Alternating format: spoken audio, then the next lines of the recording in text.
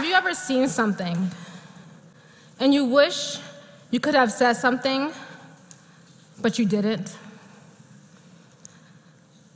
A second question I have is, has something ever happened to you and you never said anything about it, though you should have?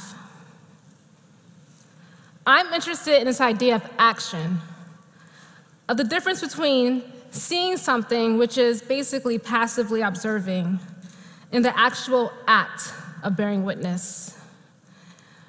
Bearing witness means writing down something you have seen, something you have heard, something you have experienced. The most important part of bearing witness is writing it down, it's recording. Writing it down captures the memory. Writing it down acknowledges its existence.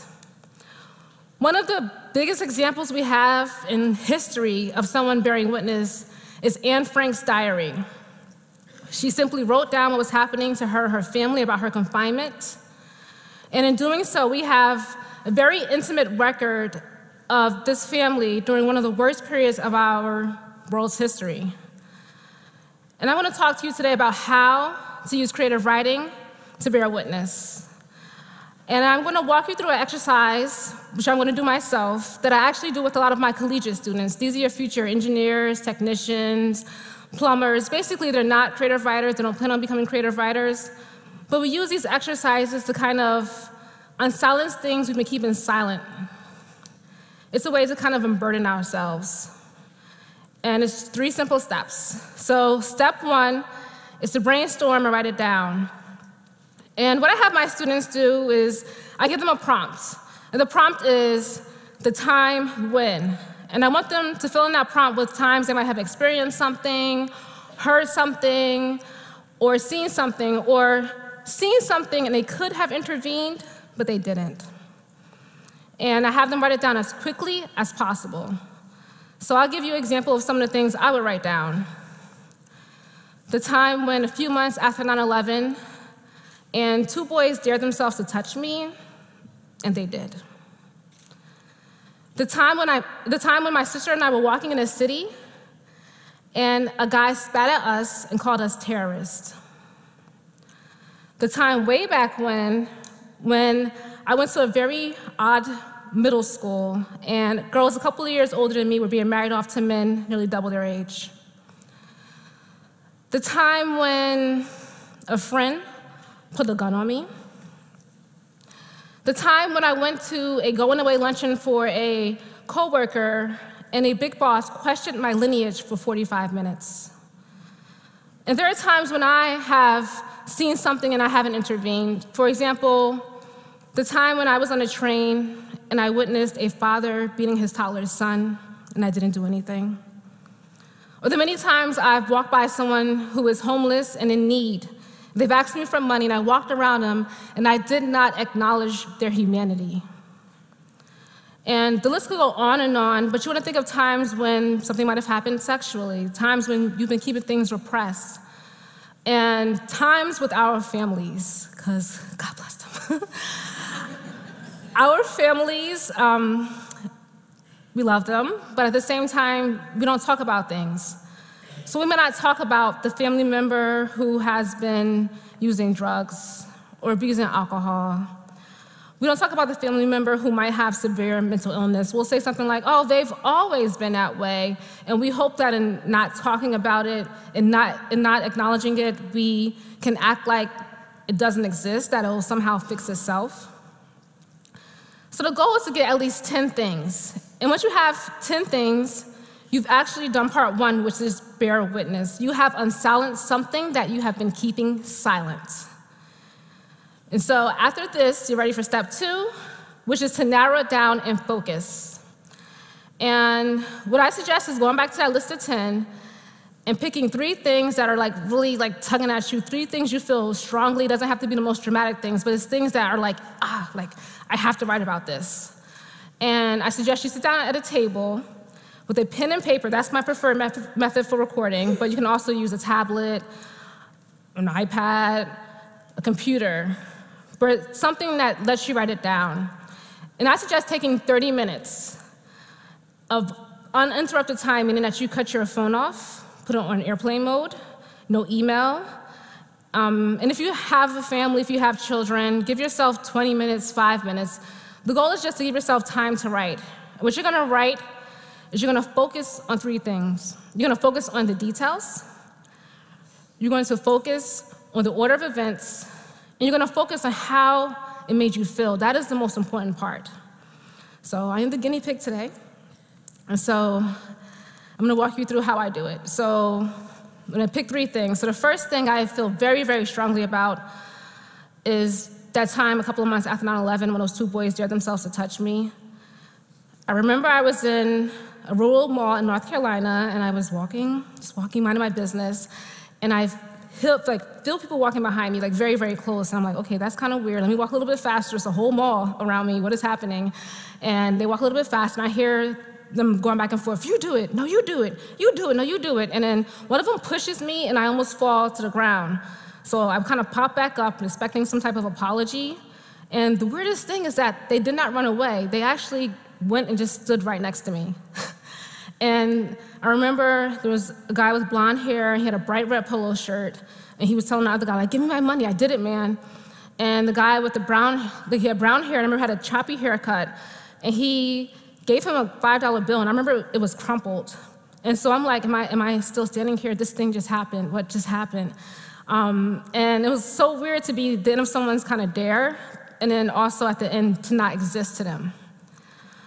I remember, kind of reminded me of a time when I was younger and someone dared me to touch something nasty or disgusting. I felt like that nasty and disgusting thing. A second thing I feel very, very strongly about is the time a friend pulled a gun on me. I should say former friend.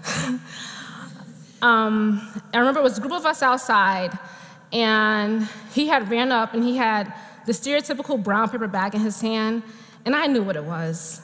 And so I'm a very mouthy person, and I started going off. I was like, what are you doing with the gun? You're not gonna shoot anyone. You're a coward. You don't even know how to use it. And I kept going on and on and on. And he got angrier and angrier and angrier.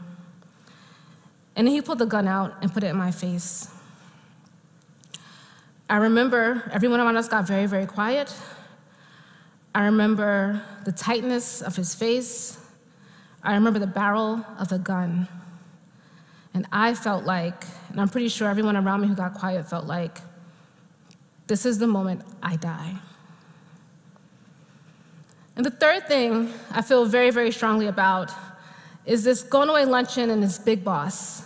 I remember I was running late, and I'm always late. It's just a thing that happens with me. I'm just always late. I was running late, and the whole table was filled except for the seat next to him. I didn't know him that well. I had seen him around the office. I didn't know why the seat was empty. I found out later on. And so I sat down at the table, and before he even asked me my name, the first thing he said was, what's going on with all of this? And I'm like, I got something on my face? What's happening? I don't know. And he asked me with 2 hands this time, what's going on with all of this? And I realized he's talking about my hijab. And in my head, I said, oh, not today. But he's a big boss. He's like my boss's boss's boss. And so I put up for 45 minutes, I put up with him, asking me where I was from, where my parents were from, my grandparents. He asked me where I went to school at, where I did my internships at. He asked me who interviewed me for that job. And for 45 minutes, I tried to be very, very, very, very, very polite, tried to answer his questions. But I remember I was kind of making eyeball help signals at the people around the table, like someone, like say something, intervene. And it was a rectangular table, and there were people on both sides of us. And no one said anything. Even people who might be in a position, bosses, no one said anything. And I remember I felt so alone. I remember I felt like I didn't deserve to be in his space. And I remembered I wanted to quit. So these are my 3 things, and you'll have your list of 3 things. And once you have these 3 things, and you have the details, and you have the order of events, and you have how it made you feel, You're ready to actually use creative writing to bear witness. And that takes us to step 3, which is to pick one and to tell your story. You don't have to write a memoir. You don't have to be a creative writer. I know sometimes storytelling can be daunting for some people, but we are human. We are natural storytellers. If someone asks us how our day is going, we have a beginning, a middle, and an end. That is a narrative. Our memory exists and subsists through the act of storytelling. And you just have to find a form that works for you. You can write a letter to your younger self. You can write a story to your younger self. You can write a story to your 5-year-old child, depending on the story. You can write a parody, a song that's a parody. You can write a play. You can write a nursery rhyme. I've read, these are theories though, that Bad Bad Black Sheep, Have You Any Wool? Yes, sir, 3 bags full, is actually about impoverished farmers in England being taxed heavily. You can write it in the form of a Wikipedia article.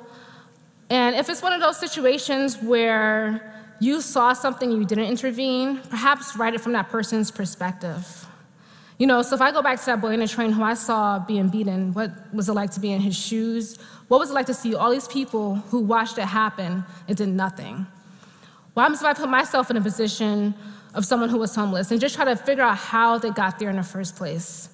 Perhaps it would help me change some of my actions. Perhaps it would help me be more proactive about certain things. And with telling your story, you're keeping it alive. So you don't have to you don't have to show anyone any of these steps. But even if you're telling it to yourself, you're saying, this thing happened. This weird thing did happen. It's not in my head. It actually happened. And by doing that, maybe you'll take a little bit of power back that has been taken away. And so the last thing I'm going to do today is I'm going to tell you my story. And the one I picked is about this big boss. And I picked that one because I feel like I'm not the only one who has been in a position where someone has been above me and kind of, talked down. I feel like all of us might have been in positions where we felt like we could not say anything because this person has our livelihood, our paychecks in their hands. Or times we might have seen someone who, has power talking down to someone, and we should have or could have intervened. And so by telling the story, I'm taking back a little bit of power that was taken away from me, and I have changed the names, and it's been a decade, so this will be okay. And it doesn't have a happy ending, because it's just me writing down what happened that day. And so this is how I use creative writing to bear witness. At Lisa's going away luncheon, I want to ask my boss's boss's boss if he's stupid or just plain dumb after he takes one look at my hijab and asks me where I'm from in Southeast Asia. I tell him that it's New Jersey, actually. He asks where my parents are from, and my grandparents, and my great-grandparents, and their parents, and their parents' parents, as if searching for some other blood, as if searching for some reason why some black Muslim girl from Newark winds up seated next to him at this restaurant of tablecloths and laminated menus. I want to say slavery, jerk, but I've got a car note and rent and insurances and insurances and insurances and credit cards and credit debt and a loan and a bad tooth and a penchant for sushi.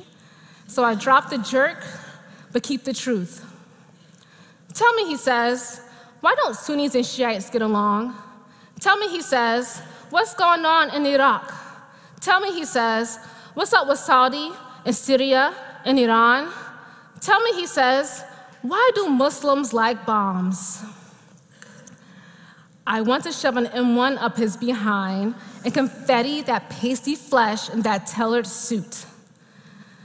Instead, I'm sipping my sweetened iced tea, looking around at the table at the coworkers around me, none of whom, not one, looks back at me. Rather, they do the most American things they can do.